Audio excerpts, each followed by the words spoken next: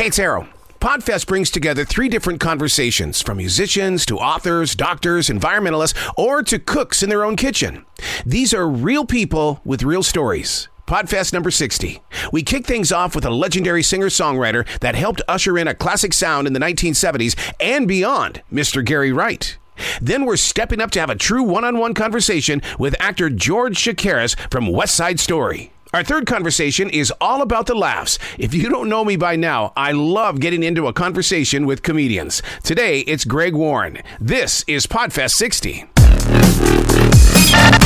I've always believed that amazing things happen when you agree to be creative. It's a choice. You don't have to pick up the musical instrument. You don't have to write the lyrics. You choose to expose your soul. And along that journey, you pick things up because one day there's a story that shall be told. We are unplugged and totally uncut with Gary Wright. Out of all the lies that I can recall, breaking and destroying worlds appears to be the favorite of them all.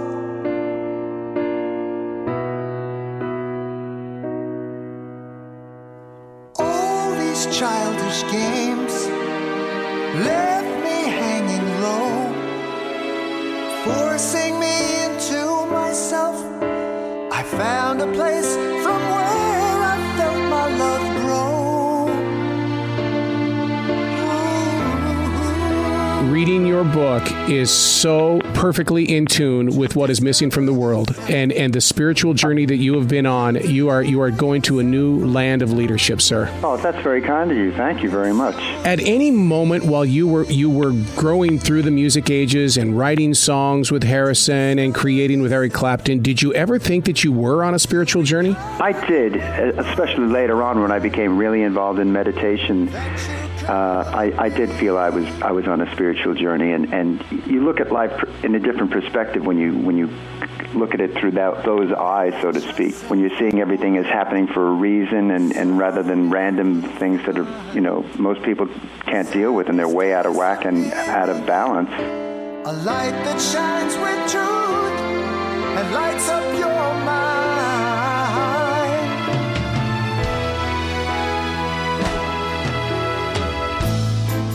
To discover yourself, you'll deliver yourself from darkness, and soon you'll see. I was able to focus and put my life into balance pretty much through meditating. You'll recover the wealth of everything that you could. Living in the present requires teachers to step up and kind of teach what the moment is. Can readers and fans of Gary Wright feel that in your writing and use it as a book, as a tool? I think so. At least it will give them an introduction, to the spiritual world, so to speak. And, there's ample quotes throughout the book, too, that I use from my guru, Paramahansa Yogananda. To discover yourself, you'll deliver yourself from darkness. To describe certain points that I wanted to make at that particular part of the book. So I think, in answer to your question, yes, definitely. They're little signposts that people can pick up on and say, oh, that's interesting. Now I feel a lot better that I know that rather than just being in the limbo. Especially, with concepts like reincarnation and karma. In the West, people don't really grasp that very easily. And I think I kind of, go through that whole journey that I went through, how I kind of fell into that through having met George and started, really the journey and kind of got rid of all the fears and doubts that I had about religion.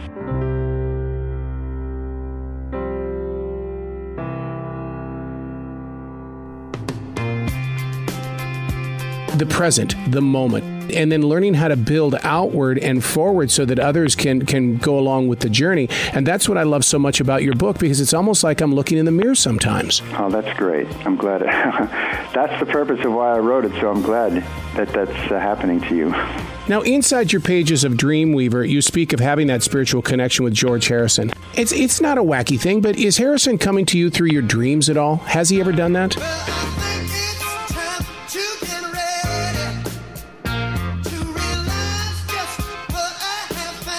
Oh, occasionally I'll have dreams, not dreams that I've been guided or anything like that, but just really recreations of events that we had in the past together. And when you have a good dream, you wake up in the morning sometimes feeling just great, especially if you just, finish the dream.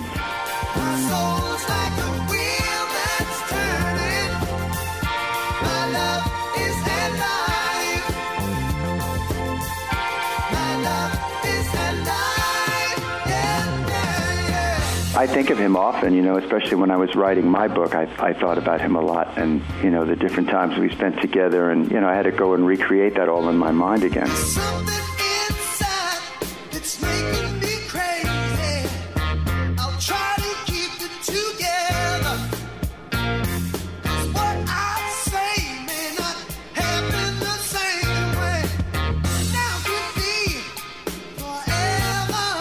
A, how did you keep peace when you knew that song was on that cassette? You knew you had that cassette, but the present moment wouldn't let you have the cassette. And then now that you are sharing it with your live performances, dude, this is a whole new Gary Wright. This is taking your vocal cords to a different level. Out of all the lies that I can recall, breaking and destroying worlds appears to be the favorite of them all. I had always known that song existed.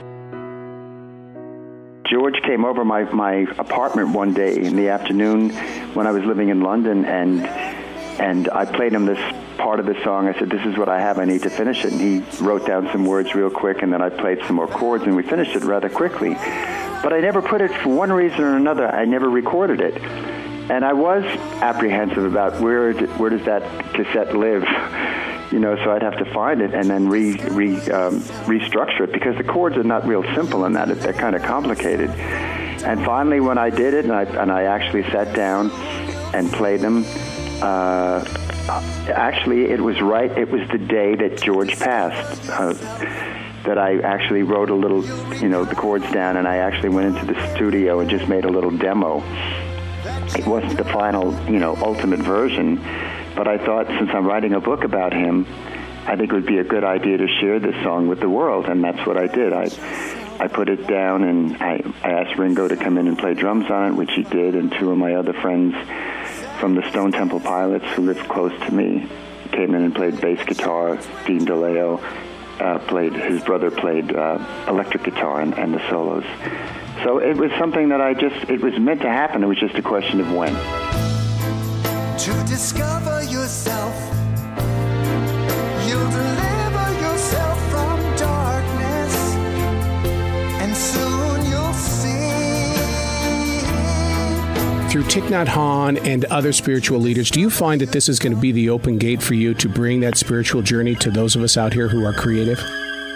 I've just closed my eyes again, climbed aboard the Dreamweaver train. Well, I hope so. I really do, because, the purpose of my music that I feel, and my writings, are to uplift people and to show them, what I've experienced and how it's helped my life, and hopefully that it could benefit theirs the same way that it benefited my life.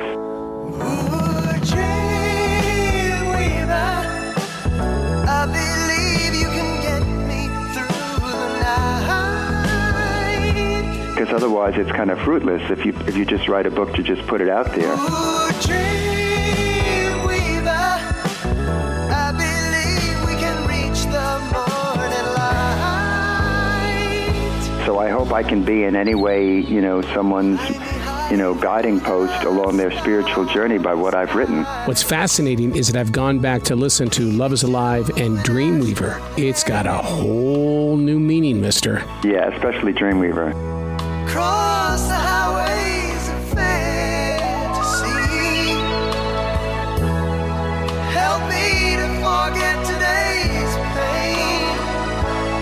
Ooh, dream. I believe you can get me through the night. I think a lot of people never knew what that song was about, including myself. When I wrote it, I wrote the lyrics to that thing in about a half an hour, and never really knew the spiritual side of it until I started to begin meditating deeply, and then I realized that Dream Weaver is really God, and the journey we all have through life, and how He sometimes when we're going through trials and tribulations, that He actually is there carrying us rather than having us stumble along the way. So I believe you can get me through the night. That whole image, of the journey and God being by your side. Meet me on the other side.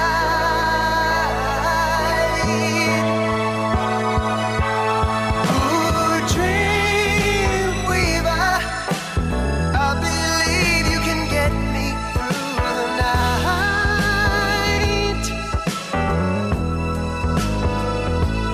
Ooh, dream weaver, I believe we can reach the morning light.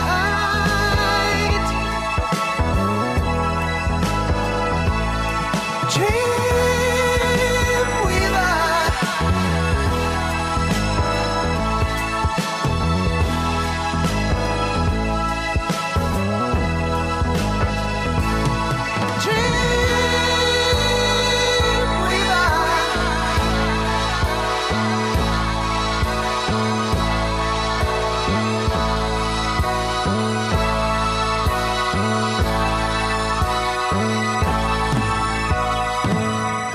I'm so proud of you for writing this book. I really am. And I think that it's going to be the open door to a new Gary Wright that many of us don't know, but we're going to get to know you. Thank you so much for having the courage to write this book, sir. Thank you so much.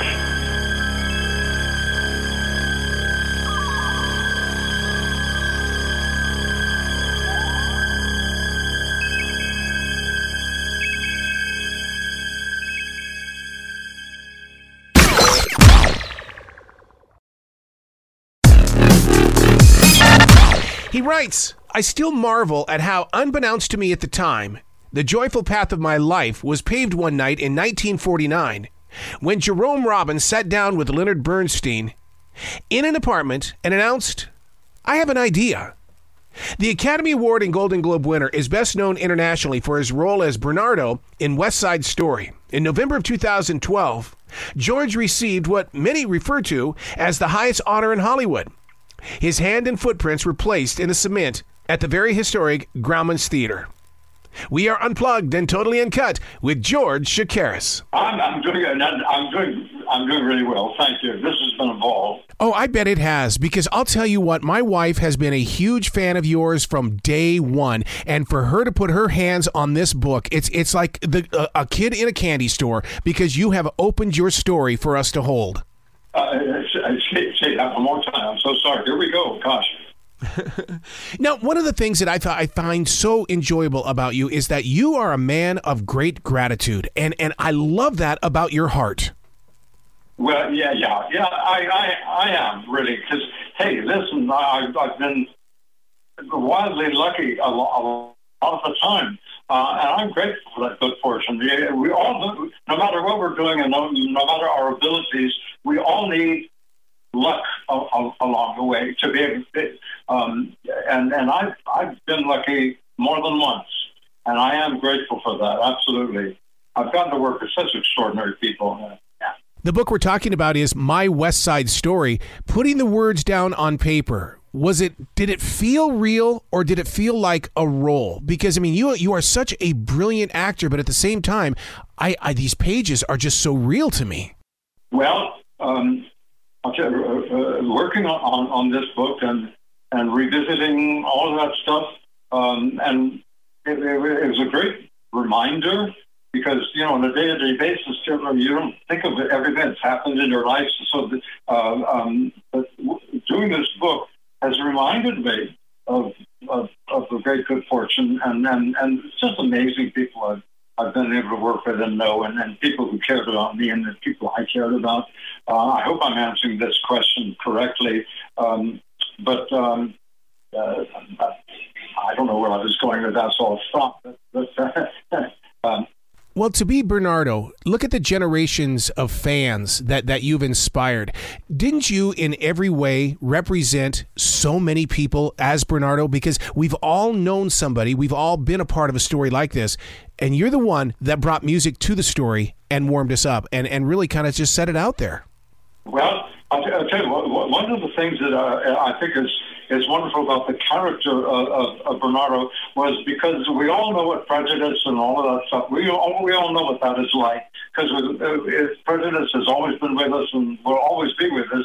And Bernardo and his family, coming to New York for the first time in their lives, had to endure and live through and get past, if they could, prejudice. And to be treated that way when you come to, expecting a better life is not easy. And I think what Bernardo and his family experience is something that almost anyone can identify with. And that's the beauty, I think, of that character and of what the Sharks, the Puerto Ricans, experience when they come to the United States and to New York for the first time. What was it like for you to dance with Gene Kelly and to basically appear in Diamonds Are a Girl's Best Friend with Marilyn Monroe? Because, there you are on that set with people that were bigger than life, and you, too, were bigger in life. Oh, well, I'll tell you, one of my favorite credits ever is to say that I was one of the guys behind Marilyn Monroe and the Diamonds Are a Girl's Best Friend number. First of all, she's Marilyn Monroe. Come on. And it's also an incredible number, staged by an extraordinary choreographer whose name is Jack Cole. And Marilyn always wanted Jack for everything she did, and she always got him too. So being one of the guys in that number, I just love saying, and people love asking me. Everybody cares about Marilyn Monroe and wants to know about her. So the fact that I was one of those guys behind her, as I say, is one of my favorite credits. I'm really proud of that I got to be there on that set with her. And in that number, I never got to actually, the only time I worked with Gene Kelly on Brigadoon, which he, of course, was the star of. There was the sword dance. It was 4 guys and one of the characters in the movie, and Gene staged the sword dance and he directed it, and we filmed it. It was cut from the film, but that was the one time I got to actually work with Gene. Years later, we were in a movie called The Youngers of Rochefort together, but in the movie we didn't have any scenes together. But so I feel that I've shared some really nice time with him, and he was fantastic to work for. He was a pioneer. He was absolutely a pioneer. Yeah, and yeah. The book we're talking about is My West Side Story. Listeners need to understand, and they need to jump on your website, that your jewelry is mind-blowing. I love the fact that you let that creative side of your personality come out through the jewelry. Well, God, thank you so much for that. I've really enjoyed that particular hobby. I'll say it became a little bit more than a hobby, because I guess we all like making things and being creative in whatever way we can. And one of the beautiful things about making jewelry is however you achieve your final piece, whether it's from wax or soldering or casting, however when you have the final piece, you can hold it in your hand, and there's something really gratifying about that. You can look at it and see it shine and feel it, and it's a lovely way of creating something. Oh, God, thank you so much for saying that. I really appreciate that. Thank you. Well, please come back to this show anytime in the future, because the door is always going to be open for you, George. Okay, great. You be brilliant today, okay? Yeah, yes. Yeah.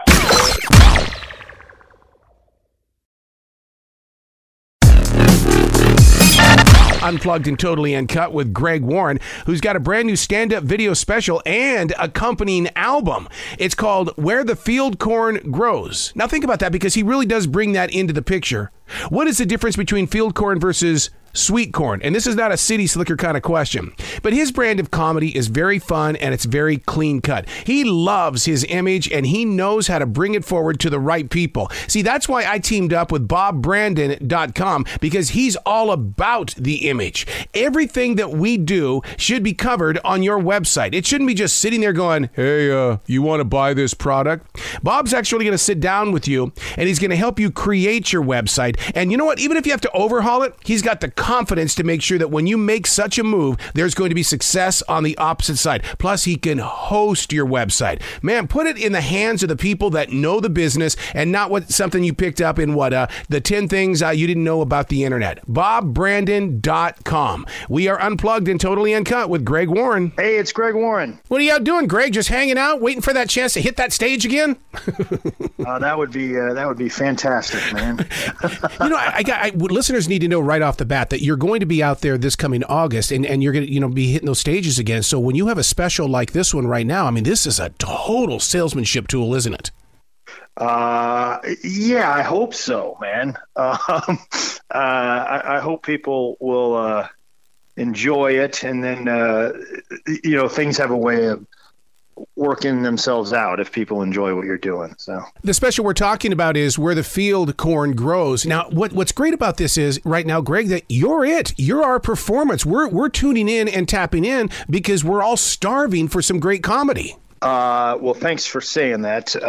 Yeah, I mean, I hate to be a war profiteer, but it does seem like it seems like during COVID, a lot of people are sort of doing like family appointment viewing time, and the specials on Amazon, and it's a family friendly special. I swear it's funny. That doesn't mean it's not funny. It's fun. And I love the idea that the focus, I mean, you talked about being on Amazon Prime and everything like that, but it's also on Google Play. I mean, it's not just about Comedy Central anymore. I mean, you are utilizing the tools that are right here in front of you. Yeah, I hope so. Somebody that's smarter than I am is. Yeah. Well, I grew up in the state of Montana and Wyoming, and one of the subjects that you cover, field corn, dude, versus sweet corn. I mean, that was one of the things that we had to learn from the very beginning. But then there's also Indian corn. Have you ever dealt with that? No. Now you got me all thrown for a loop. That's the colorized corn. That it's brown, it's orange, it's all these different colors inside of it. And it's like, man, I'll tell you, it's one. Out there in Montana, you can get any kind of corn. Yeah. Now, do you eat the Indian corn, or is that a type of field corn? Really interesting question, because we used it as decoration is what we did. And so I think it's like popcorn where, you don't throw it in there and then eat it. Yeah. I mean, for anybody that doesn't know, of course, field corn is what the animals eat, and sweet corn is what we eat. And Errol, once they explain it to you, it's really easy to remember. Here's a little trick. Field corn is grown in a field, whereas sweet corn is grown in a field. So you can see they make it real easy for you to remember. So did you grow up in the fields of corn? Because out there, it's like we would take our bikes and get lost in the middle of it. And seriously, it would take us forever to get out. No, I think had I grown up like you, I probably would not have been such a moron about farming. But then, on the positive side, there would have been no impetus to do this special. It really came, and excuse the pun, but it came organically. Yeah. I was in Iowa, where there's a lot of farmers, and I asked this guy from the stage, "What do you farm?" And he said, "Beans." And I said, "Like green beans?" And they all start laughing at me like I'm the dumb, like you're laughing at me. Like, I think we go green beans in Iowa. It was soybeans, which soybeans, that's not that ridiculous of an answer. That's a real food. I didn't say jelly beans, okay? I said green beans isn't a bad answer. It's so true that when you get out there with the farmers and stuff like that, it's like beets. And so out in Montana, when we said beets, sugar beets, so that people can make sugar. You mean sugar comes from a beet? Sugar comes from a beet. So, okay, is there a difference between like the red beets that you buy in the grocery store and sugar beets? Oh my God. Sugar beets, man, you have to have both hands to pick it up. And don't even think about cutting that baby open and expecting something sweet. No, it's horrible. So you really did all this stuff, huh? Yeah. But that was just part of growing up there in the state of Montana. But then here in the Carolinas, man, I'm just planting trees. I'm a tree farmer down here. Yeah. A lot of pine trees in the Carolinas. Yeah. When it comes to your special, Where the Field Corn Grows, to bring it together, because I always hear comedians have to build the show, they have to craft the show. What all went into it? Well, I mean, I think there's just this. I've been doing this for a while, so there's this sort of normal process of writing every day and keeping an eye out for what's around you, and then getting on stage at comedy clubs and just working it out and figuring out what works, and then really putting a little extra on it every night. But this one, I'm usually not like a guy that tries to tackle a theme, but early on, a friend of mine was like, you got to try to put more of this farming stuff in there. So I did go out and visit with a bunch of farmers. Like I did research, I went and talked to farmers and learned a lot. And I learned they were a big part of this. They were really helpful. I have a great respect for farmers. That they work hard, man. Well, you know that. I mean, just you want to know how hard they work? Just look at what they make their kids do. Like have you ever heard of a farm kid talk about their chores? Like when I was a kid, if I said I was going to do my chores, that meant I was going to roll the garbage cans down the driveway. And if I didn't do my chores, I got grounded. If a farm kid doesn't do their chores, the bank forecloses on the family's farm. Like the stakes are really high, man. No, it included us going out there. The first thing that we would stop by the hen house first and grab a chicken, and then we would put the chicken in the front cab of the pickup, and it was an international, one of those old international pickups. And then you go out to the haystack, and the reason why is because when the sun is coming up, that chicken is looking for rats or it's looking for snakes, and it will devour it in a heartbeat. Really? Yeah, and so that was your protector. You did that for protection. Holy smokes, man. Where were you when I was writing this thing? This is fascinating stuff, man. So now when you do bring out the stories and stuff like that up on that live stage, is that giving the writer in you a voice, or is it like an exploration of where you're growing to? That's pretty deep, isn't it? Yeah, I'm certainly, how should I say, like most of what by the time I shoot the special, I kind of know what I'm going to say, but those, right up until then, even like that week before, I was still trying to innovate a little bit and, trying to keep it fresh. I'm not sure if that answers your question, but yeah, the thing is you can't just get up there and talk about with comedy. I mean, you have to be going somewhere. Eventually it needs to lead to a laugh. Now, as you're trying to, build the material, you may not know where you're going to find the laugh, but once you find it, you sort of lock that in, and you're like, okay, I'm going to say this similar to this way from here on out, and then try to add a little bit more and try to change it. But once it's like, oh, we got the rhythm of it, and they usually laugh there. You kind of keep that. Now, in a very weird and strange but loving way, is when you learned that clarinet in high school, did that not also teach you that forward motion? Well, that would be a stretch. I mean, from what I hear, that's. As I look back, I'm like, why did my mom care so much about me being a clarinet player? And then you get older, it's like, no, dummy, that she did that because it makes your brain work better, supposedly. So hopefully, maybe that did add something to me being a comedian. I hope I'm a better comedian than I was a clarinet player. So now, are you a people watcher? Because I was very inspired when you went out there and you did your homework with the farmers, because you know how a lot of farmers are. You ask them a question and you get the, yep, answer. And it's like, well, you've got to decipher what yep means. Yeah, I mean, now that may have been your experience, but I got to tell you, these guys were more than willing to have me out there and more than willing to talk to me. And they, they were really was fascinating, and they actually shared quite a bit. And thank God they did, because I mean, they I asked some really dumb questions. You know? I called this one guy. I was like, I go, hey, I'm coming out there to visit you. Are the crops still up?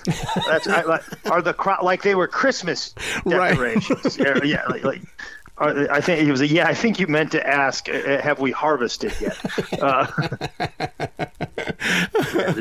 Really stupid stuff. This has got to grow into your own show on Netflix or Hulu in the way that where you include the farmers, or you become the star of the show as a farmer. Well, I'll take it, man. I'll take it. Maybe Amazon Prime will make a series out of it. You know.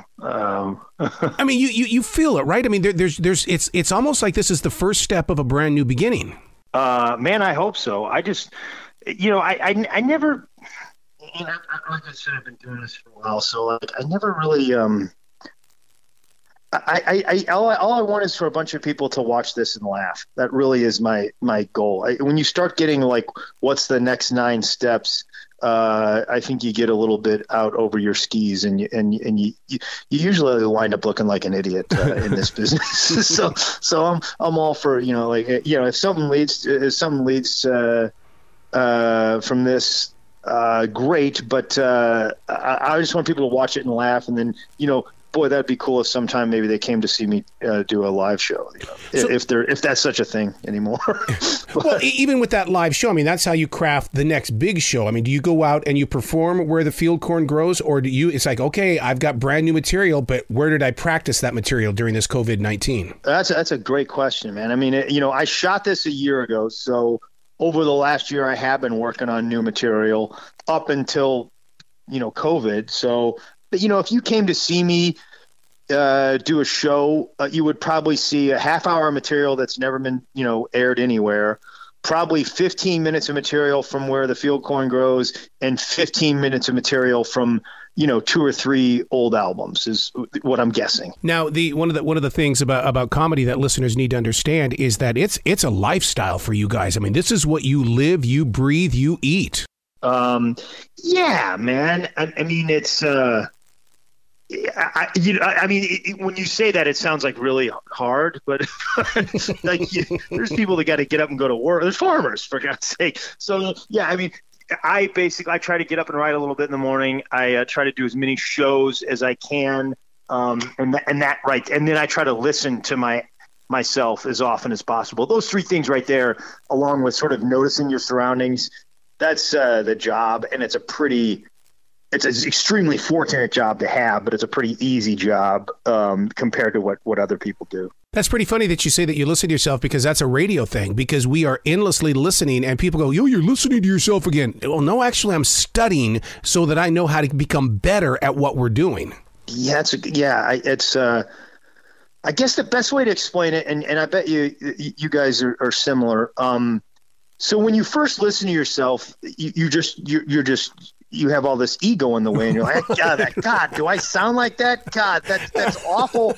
It's terrible. And then, like I've noticed with like, if one of my friends that's a comic is doing something on stage, I can walk by and hear, I know how to fix that joke. I just instantly know, like, I know what to do there, because there's no ego with that guy. I'm not thinking about it. But when you listen to yourself over and over, you stop forgetting that you start to forget that it's you. And it's almost like you're like, oh, I can fix that guy's joke. Well, that guy is you. Like if you listen enough, you get sort of deadened to the fact that it's you, and your ego sort of dissipates. And it's just like you're listening to just another guy, and you can make adjustments to that guy. A guy taught me a trick a long time ago, is like, listen to yourself, but do something else. Like, so I spent a lot of time like listening to myself while I was doing the dishes or surfing the web, or driving, because then you're not so laser focused on anything. It kind of creeps into your subconscious. Now, we in radio, we play by what's called the 7-second rule, that if I'm tuning out 7 seconds into the conversation, you're done. It's like you've got to reattract, reattract. Wow, man, that's a lot of pressure. I don't know if I'm trying to go back over the last 20 minutes we've been talking. I don't think I was good every 7 seconds. I think I screwed up your whole 7 seconds. Sorry. Well, it's because what happens is we're talking over song intro. So, you're sitting there. Every jock on the air wants that 60-second Hotel California intro, which if you talked over that, you would piss off every listener because that's part of their favorite song. Yeah, man. I want to be clear. Nothing that I say on Where the Field Corn Grows will be quite as engaging as that first 60 seconds of Hotel California. I promise it's funnier than Hotel California, but I'm not, you can't have me competing with Glenn Frey.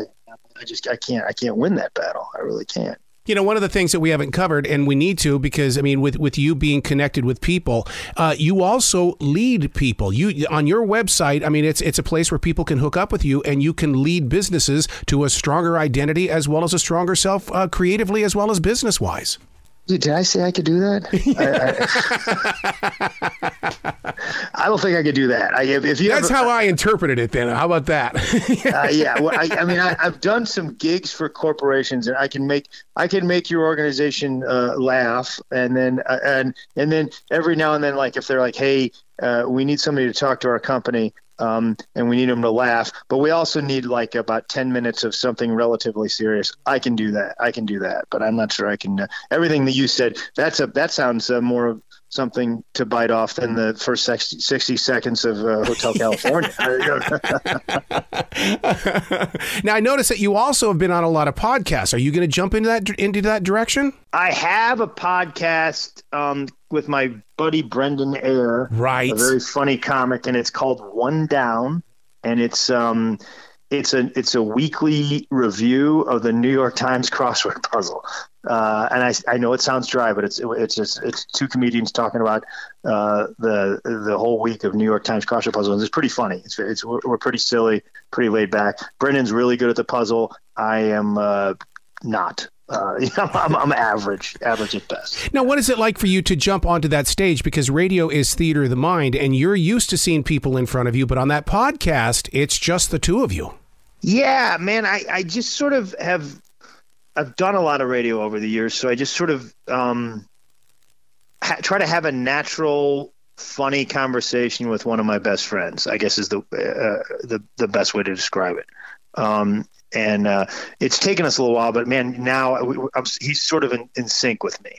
So yeah, it's kind of cool, man. I just started doing crosswords like 5 years ago, so it is. The way the New York Times crossword puzzle works. It's like I do it on my app, and it starts on Monday, and it gets harder every day. So, but I do it on this app, and there's like a timer on the app. So it keeps track of how long it takes you to finish the puzzle, but I do it at night. And a lot of times, like, I fall asleep while I'm doing the puzzle. Yeah. So to the people at the New York Times, it looks like, wow, there's this guy this guy is the dumbest person that I've ever seen. He's been going for 8 hours and 36 minutes, and he's still got 2 words. This guy, he won't give up, though. Look at him. He's still trying. He's like the Rudy of crossword puzzles. This guy is yeah, so it's been pretty fun. So now what happened when you guys came up with One Down? Were you just sitting around drinking a beer, and then all of a sudden it's like, I got an idea for a podcast? He's a good buddy of mine, he's a comedian, and we would just call each other complaining about what we thought were injustices of the week's puzzles. The guy that edits the New York Times crossword puzzles, Will Shortz, and we'd be like, "Can you believe what Shortz did on Thursday? This guy, that's not a real puzzle. It's not. This is ridiculous." So we started like calling each other. It really started organically. We were complaining, and then eventually I was like, man, could we do this as a crossword, as a thing? And it came out that we could. We got to talk more in the future, man, because you're just a brilliant, creative person, and people need to know about it. Hey, man, I really enjoyed talking with you. Yeah, that was great, man. I'll check it out. Please let me know if I can help at all, man. Have a great day today, okay? All right, we'll see you later.